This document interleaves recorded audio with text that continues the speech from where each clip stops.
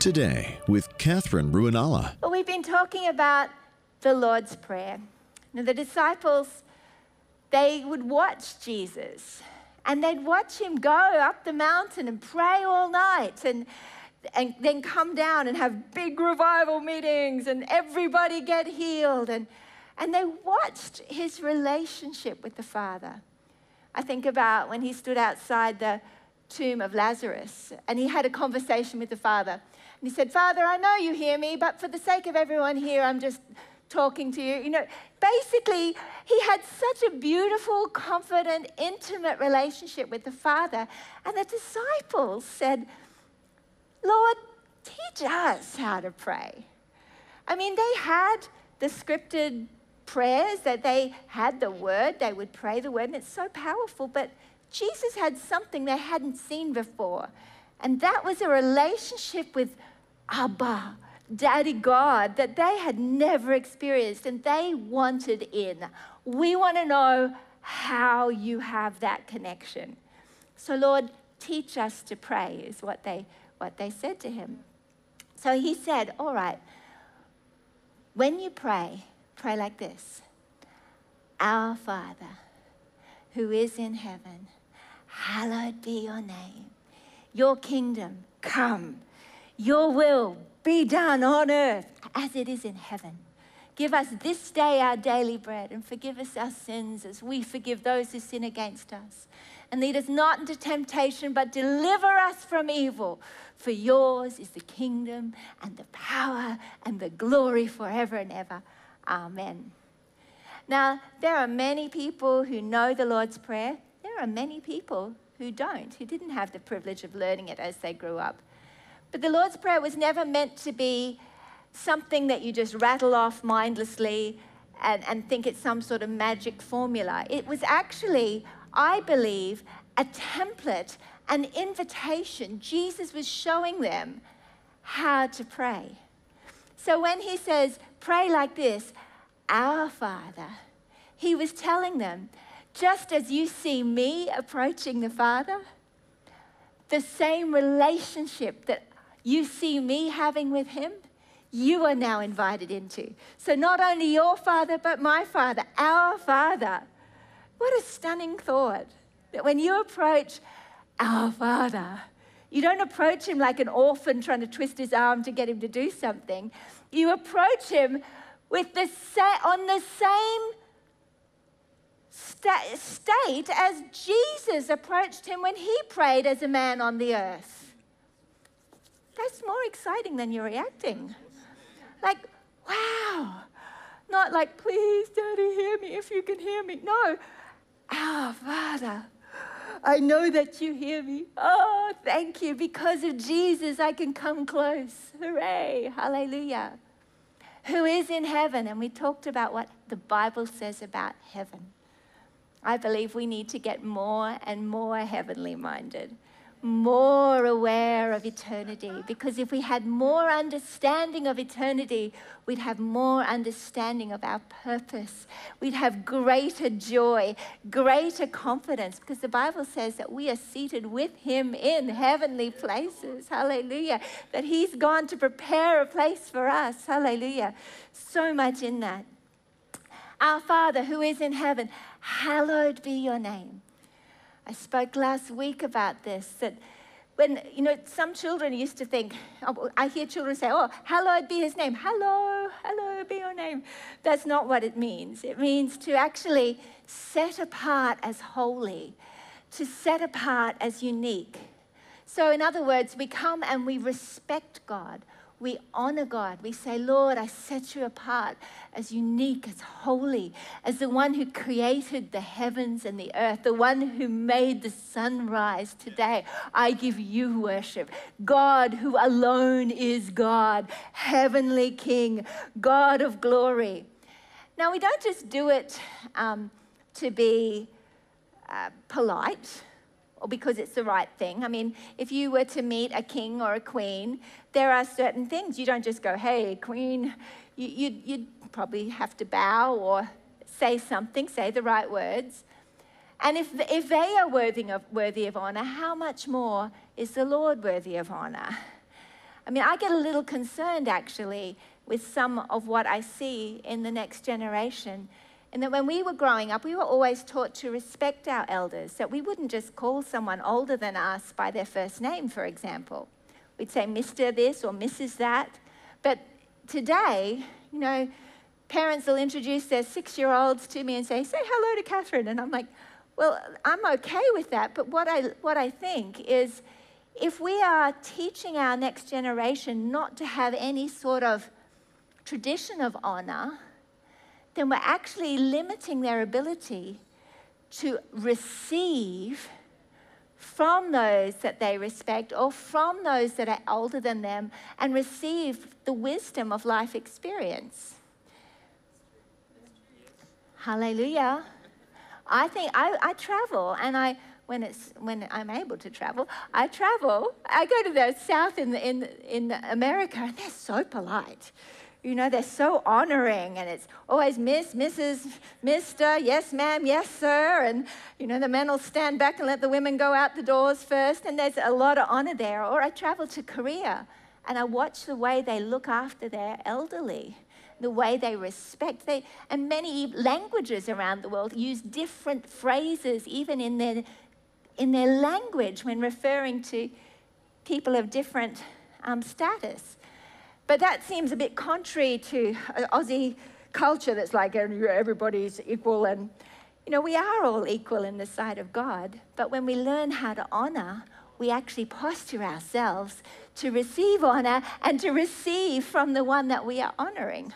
You receive a prophet in the name of a prophet, you receive a prophet's reward. You receive an older person in the name of an older person, and I believe you'll actually receive what God wants to bring through them. The older ones can teach the younger ones, right? Hallelujah. Anyway, praise the Lord. Just having a little rant. But I believe the church is meant to set the culture, not to follow the trends. And in the same way, we come to honor God, to respect him, to say, Lord, we hallow your name. But when we hallow his name, when we honor him, what happens is we begin to remember who he is. And suddenly, all the problems seem so small in the light of his glory, in the light of his majesty. You are king over all the earth. So when we come to ask, we're no longer asking as someone distant, praying for something good to happen. We're praying from a revelation of how amazing he is and a confidence that this is my daddy. As we honor him, as we hallow his name, hallowed be your name. I set you apart as unique. And the more we spend time worshiping, hallowing his name, not as an obligation, but as a delight, the more our eyes light up with the glory of the Lord, the more we're able to manifest the peace and the joy and the power of the kingdom because we've seen the King of the kingdom rightly. Amen? You're very quiet tonight. Amen. Hallelujah. Hallowed be your name. Now, here's where I want to go tonight. Your kingdom come. Your will be done on earth as it is in heaven. Your kingdom come. It's really interesting. After hallowing his name, after approaching him in intimacy, our Father, after thinking about heaven, after glorifying him, we can then start to make decrees from the place that we are seated with Christ in heavenly places. The Bible actually tells us in Matthew 16, verse 19, and I will give you the keys of the kingdom of heaven. And whatever you bind on earth will be bound in heaven, and whatever you loose on earth will be loosed in heaven. That is authority. God didn't call Christians to be timid beggars. He called us to be co-laborers with him. Hallelujah. And as we learn how to set him in his rightful place, we'll be filled with a revelation in the knowledge of him, the eyes of our understanding being lit up, enlightened in the knowledge of who he is, so that we will know the hope of our calling, the riches of his glorious inheritance in us, you and I, the saints, and the greatness of the power toward us who believe. It's the same track. Enlightening the eyes of your understanding in the knowledge of him. This is Ephesians 1, by the way, another apostolic prayer I love to pray. Ephesians 1. Enlighten the eyes of my understanding in the knowledge of you, so that I will know the hope of my calling. As I see him, honor him, and put him in his rightful place, then I can remember. I can walk in the holy confidence of my calling. I can know the value that I have to him, and I can understand the power that has been delegated to me to release on earth. He's given me the keys of the kingdom. So when he decrees it in heaven, he is waiting for us, the keeper of the keys, to come into agreement with heaven and say, your kingdom come, to release it on earth. It's a little bit, I think of it like Elisha when he received the mantle of Elijah. What did he do with that mantle? He picked it up and he struck the water, and the waters divided. As he struck the water, he said, where's the Lord God of Elijah? He did it with a holy confidence, knowing what he had received. At the gate beautiful, they said, silver and gold have I none, but such as I have give I thee. You've got to know what you have. Hallelujah. You've been given the kingdom. Luke chapter 12, verse 32 says, do not fear, little flock, for it is your Father's good pleasure to give you the kingdom. Oh! So instead of giving it a go to pray for somebody, oh, give it a go. Oh, I don't really feel it today. God wants us to come back into an awakening where we see him rightly, where we honor him rightly, and we begin to operate in a holy confidence that says, he is the king. I am the keeper of the keys here on the earth, and I say, his kingdom come. Yes. The Bible tells us in Luke chapter 10, verse 8, whatever city you enter, this is speaking to believers. Whatever city you enter and they receive you, eat such things as are set before you, and heal the sick there, and say to them, the kingdom of God has come near you. He told them, manifest the healing power of God, the miracle power of God, and tell them, this is what the kingdom looks like. We are ambassadors of Christ. And we are not weak or powerless, but praise the Lord, he is our strength. And we have the power of Christ dwelling in us and upon us to release to the world around us. It's all about miraculous power. Your kingdom come. It's not just a nice thought. It's you have something tangible to release. Hallelujah. Hi friends. For so many years, I lived with condemnation, frustrated that I didn't fully measure up. Then the Holy Spirit began to reveal the truth that I was loved, set free, and defined by the performance of Jesus, not by my good works. Such a basic truth, but I didn't really understand it.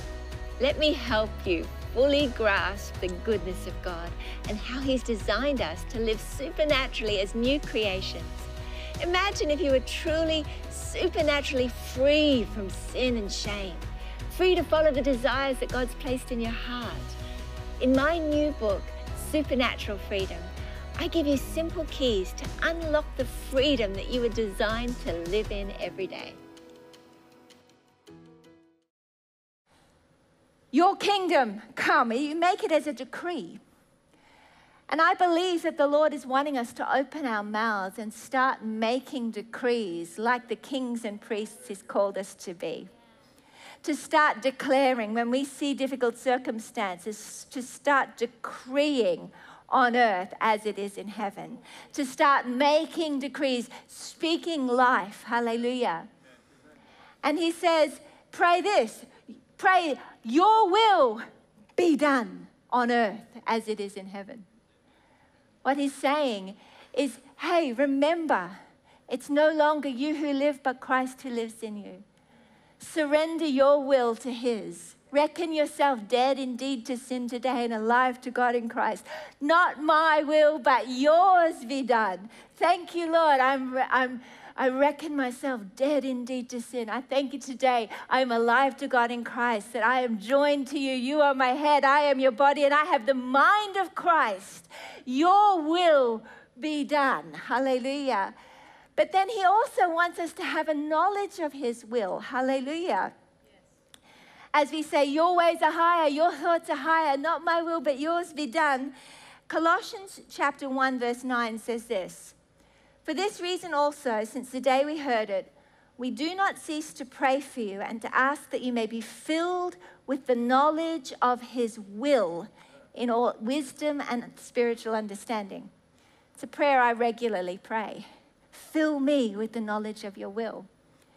F.F. Bosworth used to say, faith begins where the will of God is known. It's very hard to pray knowing that the Bible says whatever you ask according to his will you can have if you don't know what his will is. Which is why I'd get so upset at Bible college when a lecturer might suggest that maybe it's not the will of God to heal everybody.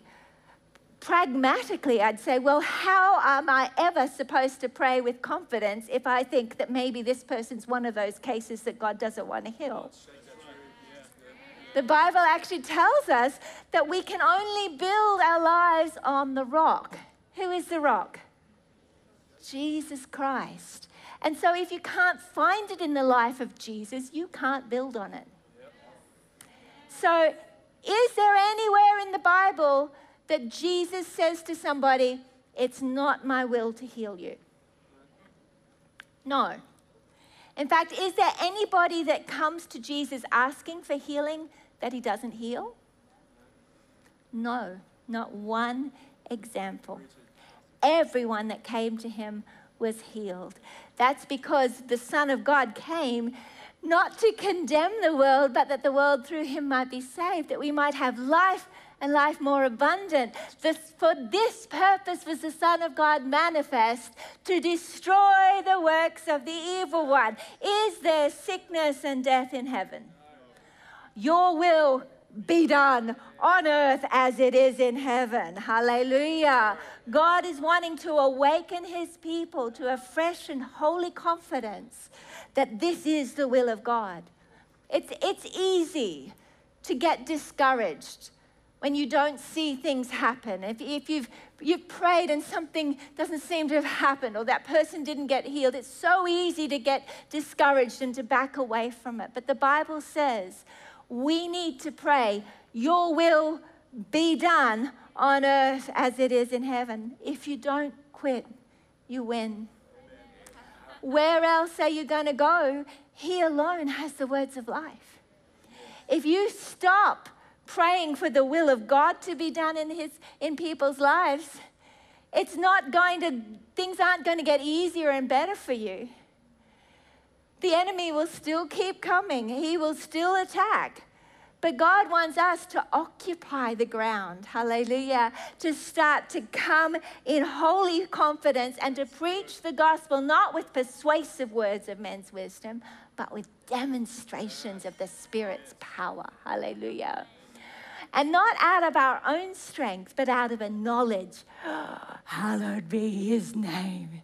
His is the kingdom. He is the king. And he has given us by his great grace the keys of the kingdom.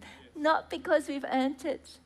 Not because we deserve it, but because he is our Father.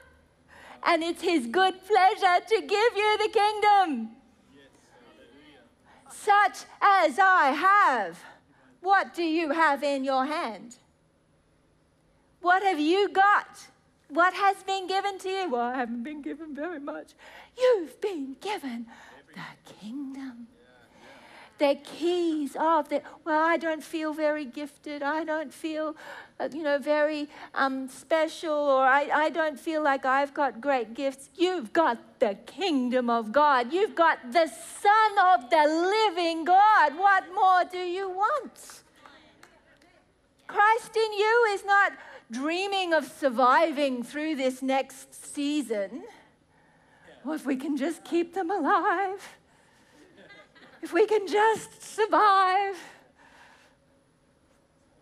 Jesus in you isn't dreaming of a little life. Christ in you is dreaming of manifesting his glory through you. He is dreaming of doing things that are exceedingly, abundantly above all you can ask, hope, or imagine.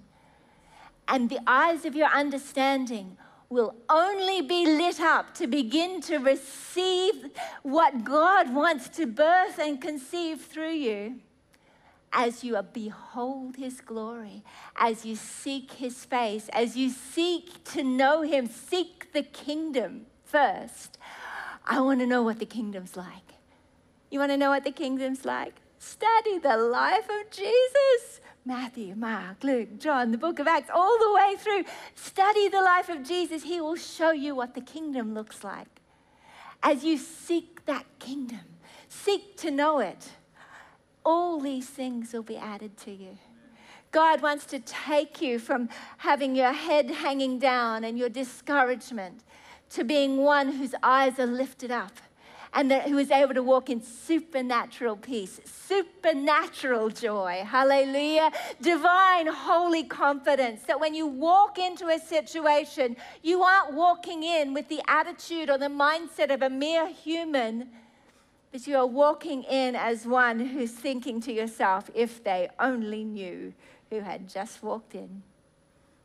You think, well, that sounds arrogant. Jesus said this to the woman at the well. He said, if you only knew who you were talking to. You might think, well, that sounds really arrogant. No, he had a confidence that he was like, if you knew who I was, you'd ask me for living water. Because he knew he had something to give. Do you know you have something to give? God wants to reveal it to you. You have something to give. When you pray, the effective and a fervent prayer of a righteous man avails much. If you believed that, you'd pray more. If you believed that as these signs will follow those who believe, they will lay hands on the sick and they will recover, you'd be laying hands more on the sick. Come on. Yep. Yes, amen. I believe the Holy Spirit is wanting to stir us out of complacency, to take us to a new level of revelation. You know, in the days past, years and years past, people struggled to be saved. They were like, I don't know if I'm saved. I don't know if I'm saved. And the revelation of justification by faith came through. And today we have this understanding. By grace, we're saved through faith.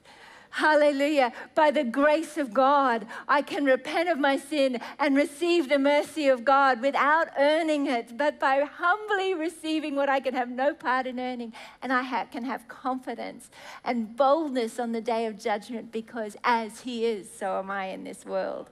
That revelation now is widespread through the body of Christ. The baptism of the Holy Spirit is something that is widespread and understood. Why not the miracle power, the healing power of God be a normal part of church in the next generation? Why not have it as the natural, normal things that Christians do? It's time, but it won't happen unless we rise up and take a hold of the mantle that's been given to us. You and I haven't been given Elijah's mantle. Elisha said, I want a double portion of your mantle, Elijah. And he said, well, if you see me go up, you can have it. And he kept his eyes on him. He wouldn't be dissuaded. He had lots of opportunities to be dissuaded. Stay here, Elisha. I'm just going over here. Oh, no, I'm coming with you. Well, just stay here with the prophets. You'll be right over there. And I'm just going to go over here. And Elisha says, I'm coming with you. I'm not taking my eyes off you. And the prophets would say, do you know your master's going to be taken today? And Elisha would say, I know. Shh, I'm just keeping my eyes on him. Don't talk to me. I don't want to get distracted. And he kept his eyes on him until he was taken up in a whirlwind of fire in a chariot. And he says, the chariots of heaven, my master. And suddenly the mantle fell down as he went up in the chariot. And he picked it up. And you know when he picked it up? He picked it up knowing, I've got what I asked for. Not only will I do the works of Elijah, but greater works, a double portion. And the Bible goes on to record that Elisha did double the number of recorded miracles that Elijah did. But you know, when Jesus was taken up to heaven, he told us that the same works that you see me do and greater will you do. It's time to pick up the mantle of Christ, to begin to hold it in our hand and to develop a holy confidence that says, such as I have, your kingdom come.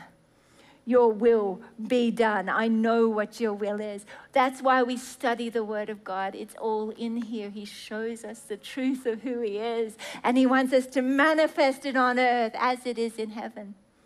Knowing His will, then we can go on and we can ask, knowing that we are effective in our prayers because we've understood the will of God. We've understood who He is. We've understood His majesty and His glory and His power.